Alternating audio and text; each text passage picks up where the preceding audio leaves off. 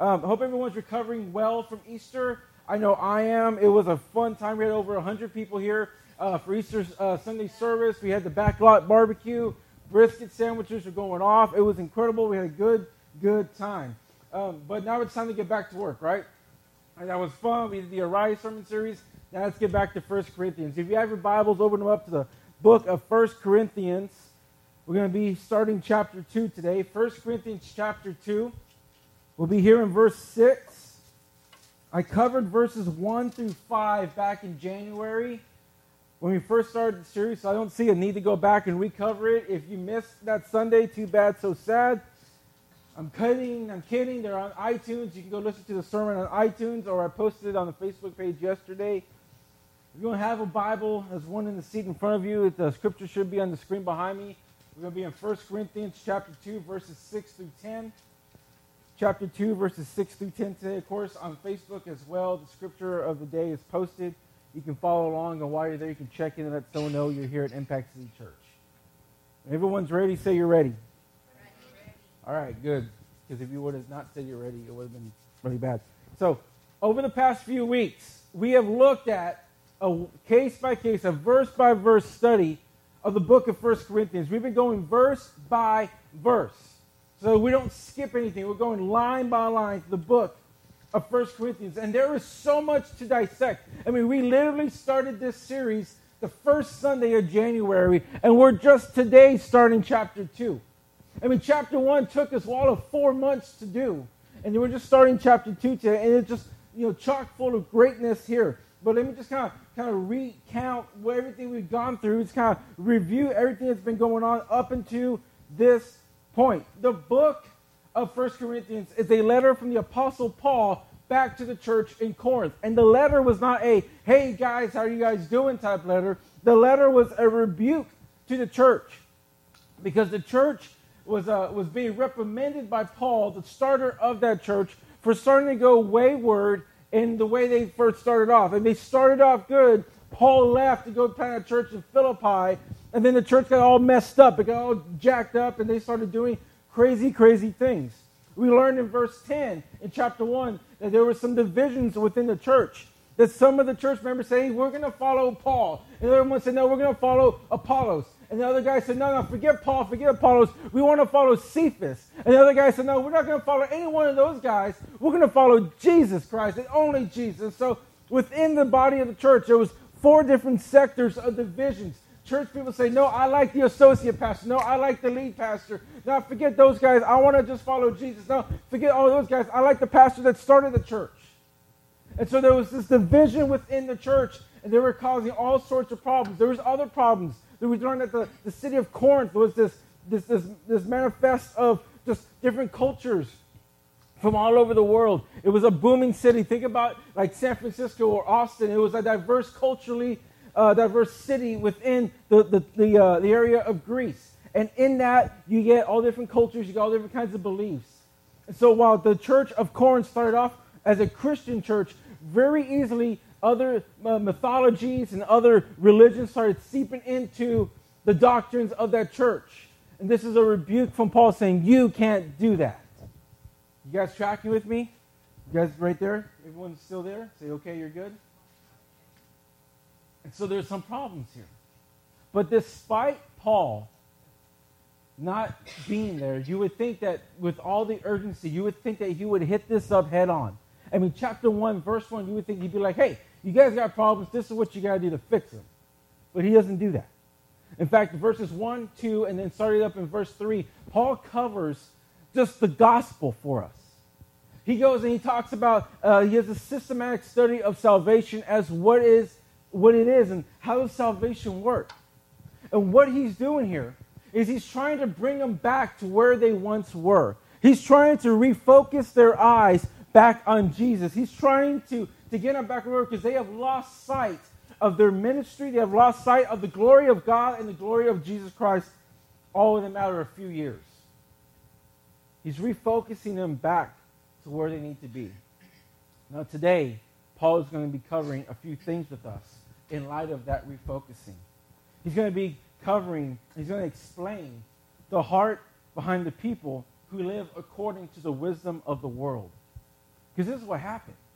I mean, Corinth was good. They're focused. They're good. Then all of a sudden, the wisdom of the world creeped in. Everything from around them started to distract them from the wisdom of God. And they started to get unfocused from what they needed to be focused on. He's going to cover the heart behind someone who is focused on the wisdom of the world. Then he's going to explain why it is ridiculous.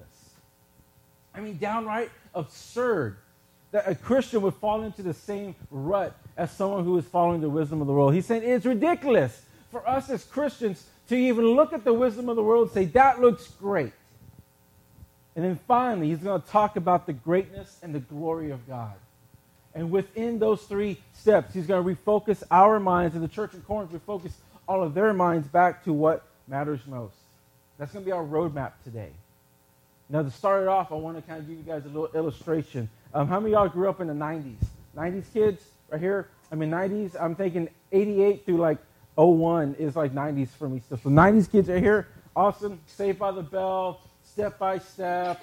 I mean, you know, step by step, day by day. Okay, y'all know that. There were some cool things that came out of the 90s, and there's some not so cool things too. I mean, big hairstyles, stonewashed jeans, I mean, Nirvana. I mean, those all came out of the 90s, right? But there was one thing that came out of the 90s that I remember as a kid, and I got a picture of one up here. Y'all remember these things right here? Check this out. Look at this picture that's right here. Boom. I like that. See the emphasis? Y'all remember these 3D images? They were called magic images, right? And what you would do is that you would look at these images and just stare at them, and then your eyes would kind of lose focus, and then you would see something 3D pop out there. Like, I think that's a lion, and I'm assuming it's a lion. Oh, someone said yes. Can you see it? Wow, you're better than me, because I stared at this thing all night last night. I couldn't figure out what it was. I was just making it up. So, like, there's a lion. So what they would do was they would take these images, right? And I remember being a kid in elementary school, and y'all remember the Zootastic book fairs that would come our way? I bought a book. It was like that thick, full of these images. And I would sit in my room, and I would literally just stare at this image all day long.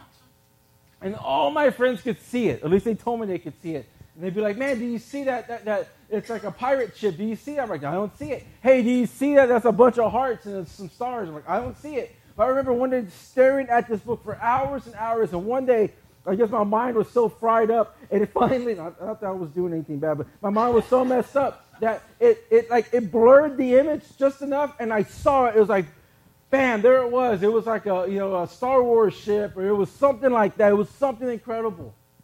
These images were crazy because some people could see them and some people couldn't. Some people could really see what they were looking at. Some people couldn't. It's just like the church in Corinth. Some of them were focused on Christ, and they could see Christ in the craziness of life. But some people had lost their focus, and they couldn't see what they were doing. To some of them, Jesus and the whole mission of Christianity seemed so real. I mean, they could touch it. They could reach out there. They could see what they wanted him to do, and it made sense to them. But for others, like Scripture said, it was foolishness. It made no sense. It was a mess. If you were to just look at this picture, you would say, that is just a mess. But if you knew what you were looking for, if you could focus your mind, you would see that there was a line in there. There was something awesome in there. Paul is right. You can take that off now, because it's going to mess up. Everyone's not even going to listen no more. You're not even listening to me. You're like, I don't see the lion. Take it off, Andrew. Paul is writing to a group of believers who stopped seeing what they were supposed to see. That's what this letter is addressed to. Maybe they started off good, but eventually the wisdom of the world crept into their life, and they lost sight of what they were supposed to be seeing. And how often do we do the same? We live with the gospel so much in our life that for some of us, it's become dull. We don't sharpen that blade as often as we should, and it becomes useless to us. And maybe you've grown up in church a long time, and maybe you had a fire for God when you first started, but from now on, lately, it just seems as if you're not there. It's not alive anymore. I'm here to tell you, nothing about the church has changed except you. And so, Paul is what Paul is doing. He's refocusing these people back to what matters most. It's easy to look at the church in Corinth and judge them and say, man, well, I know you guys are messed up. Like, I know that I can see why the church in Corinth would do this. I mean, they're doing some horrendous sins in their life. And if you look at the chapters, you would just read it like, you think you got problems like the church in Corinth had problems. The one thing I've learned is that we all got problems. And we're all subject to lose focus on Jesus every once in a while. We're all subject to start to believe the lie that Jesus is not better. We're all subject to losing that. So let's see how Paul addresses it here today. If you have your Bibles again, 1 Corinthians chapter 2, verse 6. Paul says this in verse 6. It says, yet among the mature we do impart wisdom. Now stop right there. Why is he saying that? He says, among the mature I am talking about wisdom. The reason why he said that is because the first chapter, all he did was talk about the foolishness of the gospel. All he did was talk about how foolish it is to some people. And now he's going and flipping the coin saying, but there is some wisdom of the gospel. And the wisdom of the gospel is imparted to the mature believer. So that's what that meant. That's why he was saying that. Verse 6, yet among the mature we do impart wisdom, although it is not the wisdom of this age or the rulers of this age, who are doomed to pass away. Verse 7, but we impart a secret and hidden wisdom of God, which God decreed before the ages of our glory. None of the rulers of this age understood this, for if they had, they would have not crucified the Lord of glory. But as it is written, what no eye has seen, nor ear heard, nor the heart of man imagined, what God has prepared for those who love him. Verse 10, these things, all of those things that we just said, these things God has revealed to us through the Spirit. For the Spirit searches everything, even through the depths of God. So the first thing that we see Paul addressing here is the heart of those who follow the wisdom of the world. Look at verse 6. He says, yet among the mature we impart wisdom, although it is not a wisdom of this age, nor of the rulers of this age, who are doomed to pass away. The rulers of this age. You see that this is just a general statement, but there's a general bunch of people he's talking about here. Who is this group of people? The rulers of this age. Well, look at verse 8. Verse 8 says this, none of the rulers of this age understood this. For if they had, they would have not crucified the Lord of glory. Paul is saying to us that the rulers of the age are the ones who live with the wisdom of the world. That they are the ones who crucified Jesus. Now, what's the connection here? Well, it's basically saying this, that guys like Pontius Pilate, guys like the Sanhedrin, guys like the Pharisees, the Jews, even the Romans, that all of these people had a problem. And the problem was Jesus. And the way that they solved their problem was not to confront the problem. The way they solved it was to eliminate the problem. And the reason why it was beneficial for them to eliminate the problem was because selfishly, they would gain something from it. Selfishly, Pilate, to crucify Jesus, would make him at peace with the Jews. Selfishly, the Sanhedrin and the Pharisees, to crucify Jesus would mean that they no longer had to deal with Jesus messing up their order of religion. The Jews wanted to crucify Jesus because he was just causing a lot of trouble. The Romans wanted to crucify Jesus because they would maintain order in Jerusalem. This is why they crucified Jesus, for selfish reasons. They all had a selfish reason for crucifying Jesus. I like how the Apostle Paul said it in John 12:42. You don't have to turn there, just listen to this. John the Apostle says this. It says, nevertheless, many, even the authorities, believed in him. But for fear of the Pharisees, they did not confess it. For they would be put out of the synagogue. So that's the presence there. Like they knew Jesus, but they were scared to confess it. Then verse 43 says this, for they loved the glory that comes from man more than the glory that came from God. Why did they crucify Jesus? Because they more so were seeking after the glory that comes from man than the glory that came from God. They would much rather be okay with man than be okay with God. They'd rather be praised by man and say, hey, we settled the Jews out.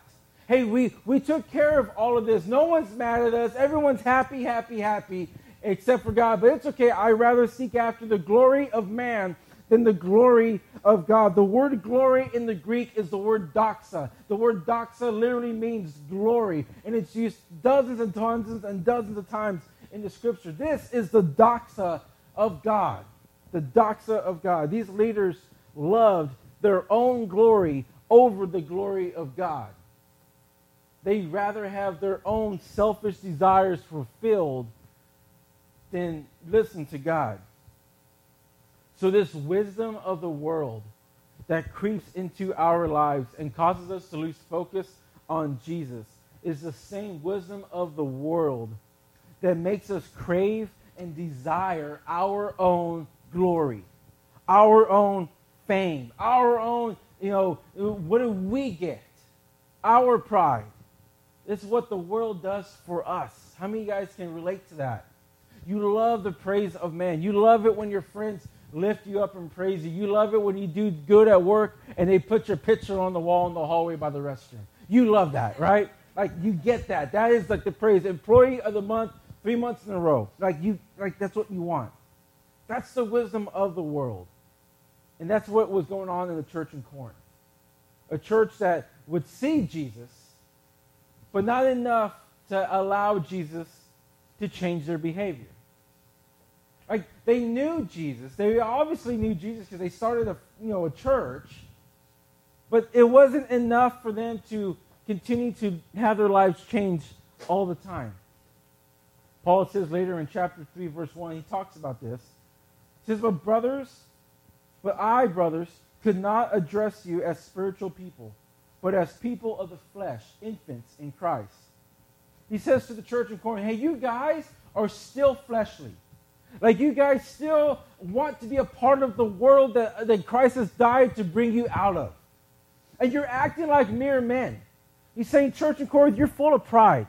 You're full of jealousy. You're full of arrogance, and you're full of all of these things that make you separate from what God wants you to be. You're full of it. It's just some of you guys are aligning with other leaders in the church. And that's wrong because you're causing divisions among the family of believers. Some of you guys want to go with the associate pastor. Some of you guys want to go with the church planner. Some of you guys don't want to listen to any human authority and just follow the spiritual guidance of Jesus. And that's wrong because God has appointed leaders in the church to guide you, and you must listen to those leaders of the church. You're causing divisions. It says you guys are acting like mere men. And you're more than mere men in the blood of Christ. You're not just a regular man. You have the Spirit of God living inside of you. Why do you act like you do not have it in you? You're seeking out the wisdom of the world, and it's ridiculous. It's plain dumb. And why is it ridiculous? Like again, verse 6. So yet, among the mature, we do impart wisdom, although it is not the wisdom of this age or the rulers of this age who are doomed to pass away.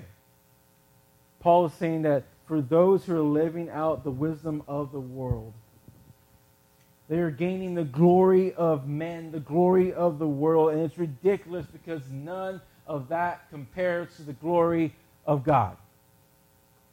It's not going to last. It's not eternal. There is no eternal significance in the wisdom of the world. There is no eternal significance in the glory of man. None of it will last forever for you. Let me show you how the wisdom of the world can creep easily into our lives, though. Because we can all be subject to this. How very easily can it creep into our lives and we can lose sight of the glory of God? It happens whenever we start trusting our savings account more than we trust Jesus. You might say, oh, man, you know that guy, he's like the squirrel that likes to gather the nuts in the winter, and you just gather and gather and gather. And you know you're going to be okay because you have a lot of money in the savings account. You've gathered a savings, so you know you're good. And if I was to ask you, hey, who do you put your trust in more, money or Jesus? And you say, I trust Jesus. I'm like, then why are you hoarding up all your money and not putting it into the mission of God? I'm not saying do not save. I'm just saying do not live as if that is the only thing that's going to save you. Jesus is better. Some of us lose focus whenever we become more dependent on the guidance of a friend or a mentor versus the guidance of Jesus Christ in the Bible. Man, I love Dr. Phil. Man, he is so smart. Again, did you see how he talked to that grown girl? Catch me outside. How about that? Like, he is so good. He is wise. But he's not as wise as Jesus. I love my counselor. She knows me like the back of her hand, but she's not as wise as Jesus. I love my friends, my mentors. I love them, but they all will fall eventually to sin in one way or another. You will have to forgive them and have grace upon them, and it just proves that they're not as good as Jesus.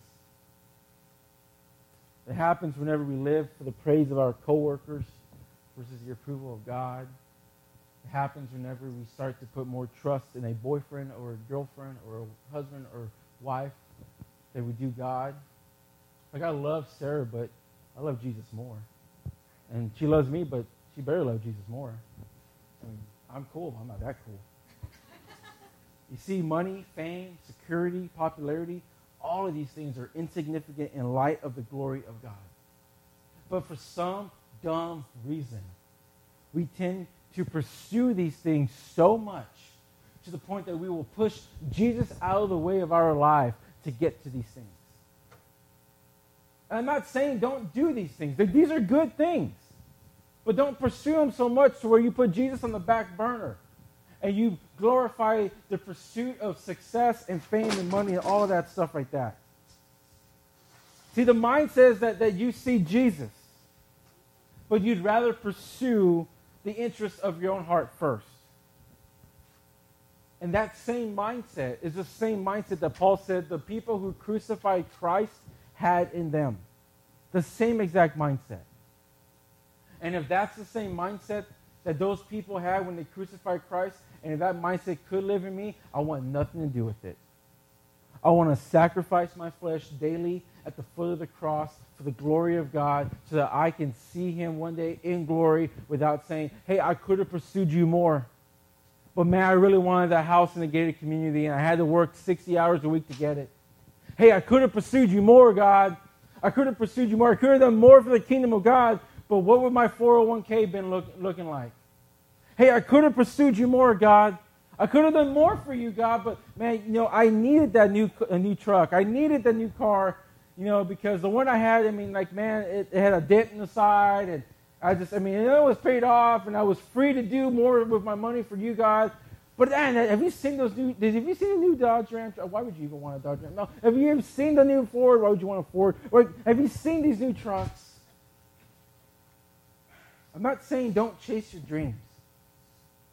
I'm saying don't chase your dreams so much that you run past Jesus to get to them. Amen. Paul says it's ridiculous to seek out such petty things when we as Christians are co-heirs to the glory of God. It is literally like saying, I'm going to pass on buying the Texas Rangers or the Astros so I can go buy the Robstown High School baseball team. It doesn't compare. I'm going to pass on something great. I don't want steak. I want hot dogs. Some of y'all I like my hot dogs. Not when they're the 69-cent package of hot dogs, but you could have a ribeye steak. I'm saying the glory of God is so much better than the wisdom of man and the glory of man. It's so much better. Jesus is better. Paul is refocusing their eyes back on Jesus. They know he's there, but they don't see him right now.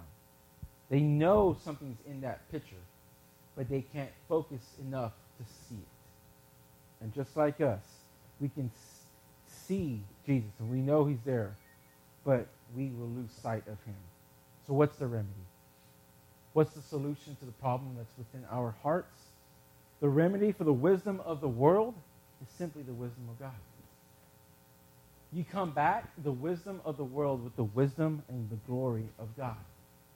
They may ask, what is the wisdom of God?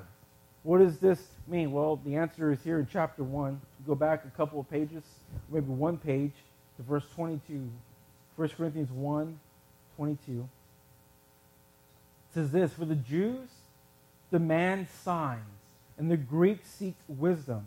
But we preach Christ crucified, a stumbling block to the Jews and folly to Gentiles. But to those who are called, both Jews and Greeks, Christ is the power of God and the wisdom of God. The wisdom of God is Jesus Christ.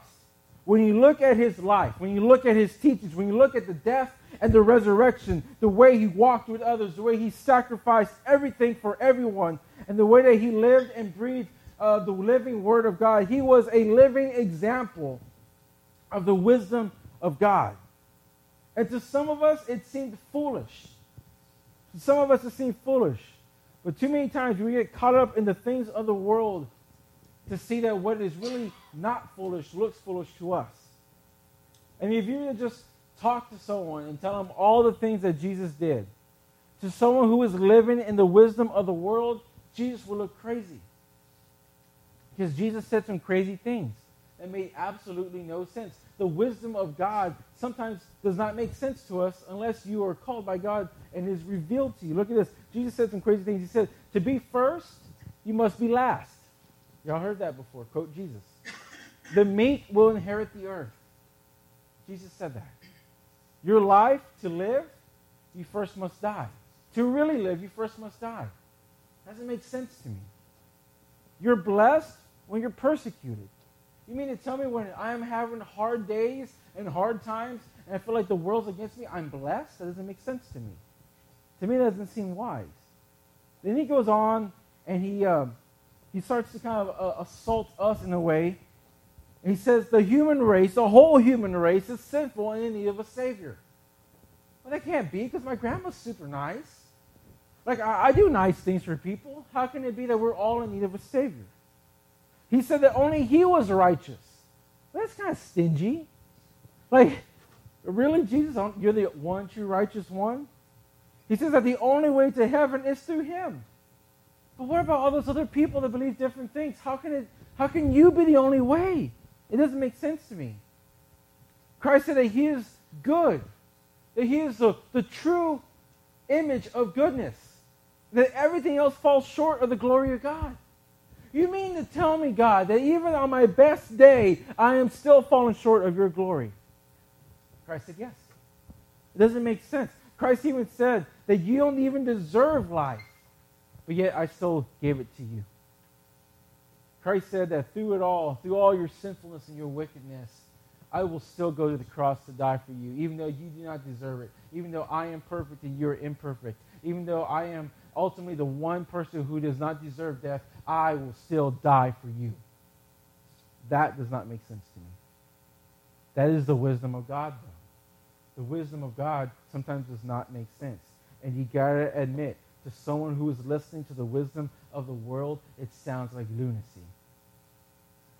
But to those who have the Spirit of God living inside of us, inside of them, it is the wisdom of God. It makes complete sense to us. When I hear that Christ died for our sins, it makes complete sense because I know that he loved me above anything else. When I hear that the first may become last whenever they are last, I know that it makes sense to me because the meek will inherit the earth. It makes sense to me because I know how God is working in that. It makes more sense to me that way. But there's a problem with the wisdom of God, though. There's one problem with the wisdom of God. To see it, you got to look at verse 7. Verse 7 to 10. Back in chapter 2. So, but we impart a secret and hidden wisdom of God, which God decreed before the ages of our glory. So none of the rulers of this age understood this, for if they had, they would not have crucified the Lord of glory. But as it is written, what no eye has seen, no ear heard, no heart of man imagined, what God has prepared for those who love him, these things has revealed to us. God has revealed to us through the Spirit.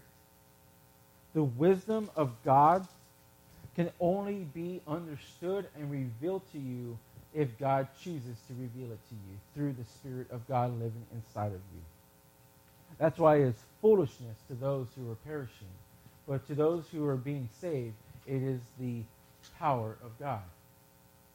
It is the power of God. This is why it is vital. It is so important that you live your life the way Christ is. Selfless, loving, sacrificial to others. It's why you live with the understanding of the glory of God in your life. And you do not seek after the wisdom of man. You do this so that others can see God living through you. And hopefully, God will reveal himself to them through your righteous acts, through the way you live, through the way you forgive. There was a horrible news story that came on the news this past, and sadly enough, it was on Easter Sunday, about a horrific murder that happened in Ohio. And the family lost their father, their elderly father. It was a tragic event. But out of tragedy sometimes comes light. The family of the slain man came on the news and said that Jesus has already forgiven this man, and we forgive him too. The heart of a believer will die to yourself even in the most just depressing moments of your life. It's important that you live like that. This is why we preach the way we do as well. We preach the gospel here at Impact City Church. We don't do feel-good messages very often. Because the most thing that you need to feel the best way is to know that Jesus Christ has died for you. You let that sink into the depths of your heart, and out of which will spring forth life. We preach the gospel, the good and the bad news of the gospel. The bad news that says you are a sinner in need of grace. And the good news that says that even though you're a sinner in need of grace, God chooses to give you that grace. Don't ever lose sight of that, church. Don't ever lose sight of the fact that you are a sinner in need of grace, but yet God has given it to you. And because God has given it to you, it in return requires that you worship him wholly, that you sacrifice your life for him, that you go to the ends of the world, wherever God is calling you to go, because you have Jesus Christ living in your soul. Whether it's across the hallway of your apartment complex, across the room in your classroom, or across the state, across the city, across the world, you go and you share the gospel and you live a life worthy of the gospel. But many times, though, the wisdom of the world can creep into our life and cause us to be distracted, just like the church in Corinth. And it is in those moments, when you feel as if you do not believe that Jesus will do something in your life, or you do not believe that a certain miracle can happen in your life, or you do not believe that Jesus is better, that you have the right and you have the privilege to go to God and say, Lord, make my heart believe. Help me understand this, Lord. Help me see this. Reveal and move the scales away from my eyes. Let me see this. There's a story about this very same moment that happened in Scripture in Mark chapter 9, verse 17. There's a guy whose son is possessed by a demon. And I'm not going to get all crazy on you. I'm just saying the dude is pretty messed up, right? And so the kid's possessed by a demon. This is what happens. They bring him to Jesus. And in verse 17 of Romans 9, it says this. It says, and someone from the crowd answered him and said, Teacher, I brought my son to you, for he has a spirit that makes him mute, which I don't think is a bad idea. I'm just saying, sometimes kids talk a lot. Okay, and so it says it makes him mute. And whenever it seizes him, it throws him down. And he foams and he grinds his teeth. And he becomes rigid. To me, that's a temper tantrum, but he keeps going on. And he becomes rigid. So I asked your disciples to cast it out, and they were not able to. They were not able to cast out the demon.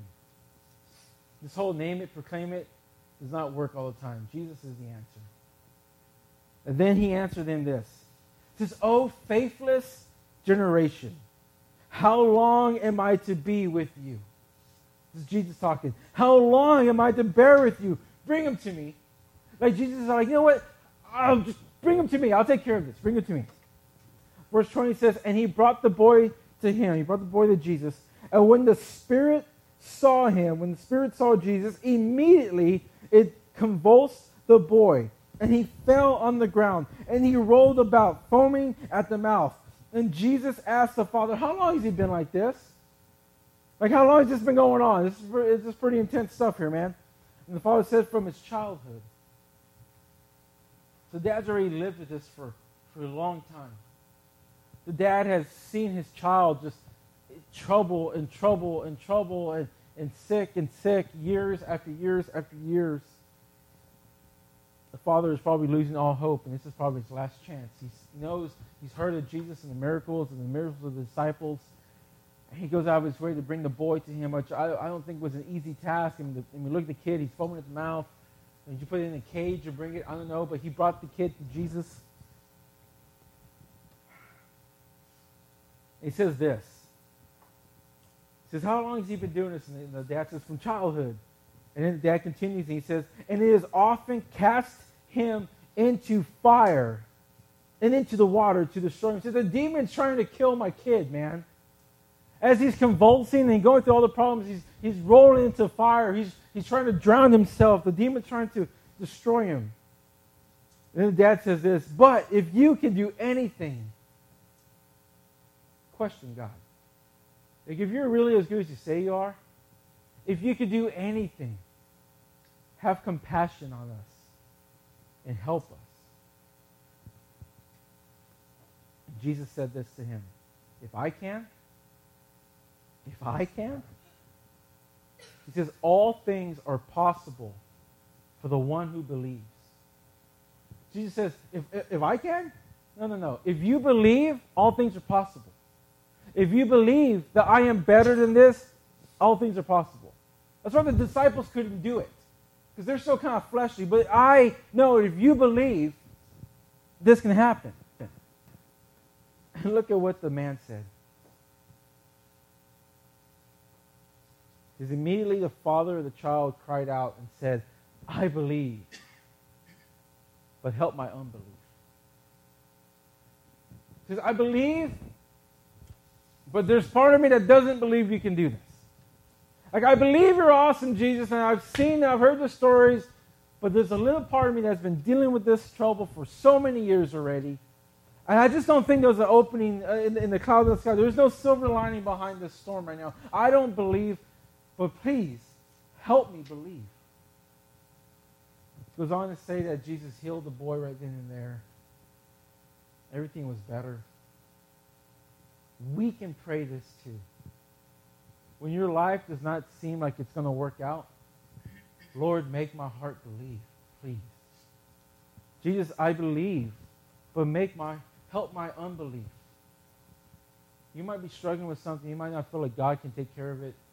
Let me tell you, the only person who can take care of it is God.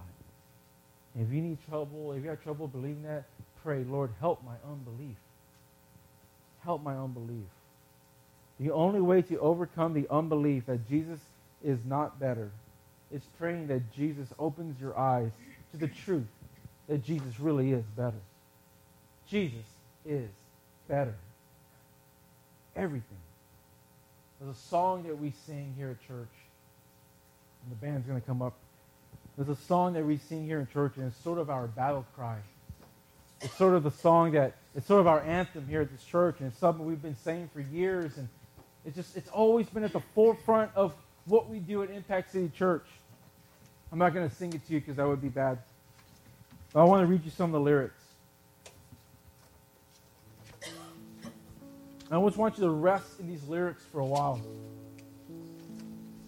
And as the band plays the song in just a second, I want you guys to kind of let the sink in these lyrics that are coming on. The lyrics say this. It says, in all of my sorrows, Jesus is better. And make my heart believe. In every victory, Jesus is better. Make my heart believe. More than any comfort, Jesus is better. Make my heart believe. More than all riches, Jesus is better. Make my heart believe. All souls declaring that Jesus is better. Make my heart believe. And our song eternal, that Jesus is better. Make my heart believe. Church, whatever it is that you're pursuing in life, I hope you understand that Jesus is better. Whatever goals and aspirations you have in life, I hope you have them and I hope you work hard for them. But I hope you never get to the point where you believe the lie that those things in life are better than Jesus. You can have health, you can have wealth, you can have success, you can have all the things that man offers you. And none of it will be better than Jesus. I would rather live a cold, poor life with Jesus in my heart than the richest life, the warmest house, with the best, most luxurious things in life, and Jesus not be number one in my life.